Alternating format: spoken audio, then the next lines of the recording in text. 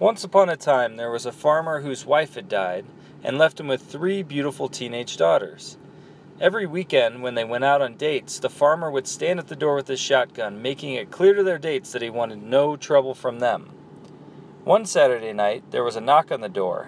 He answered, and the young man said, "Hi, my name's Joe. I'm here for Flo. I'm taking her to the show. Is she ready to go?" The farmer thought he was a clever boy and wished them a good time for the evening.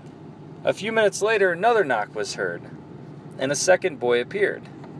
"Hi, I'm Eddie. I'm here for Betty. I'm taking her out for spaghetti. Is she ready?" The farmer thought he must know Joe, so he offered them his best wishes as well for a fun and swell evening. A few minutes after that, a third knock was heard. "Hi, I'm Chuck. I'm here for Brooke." Blammo!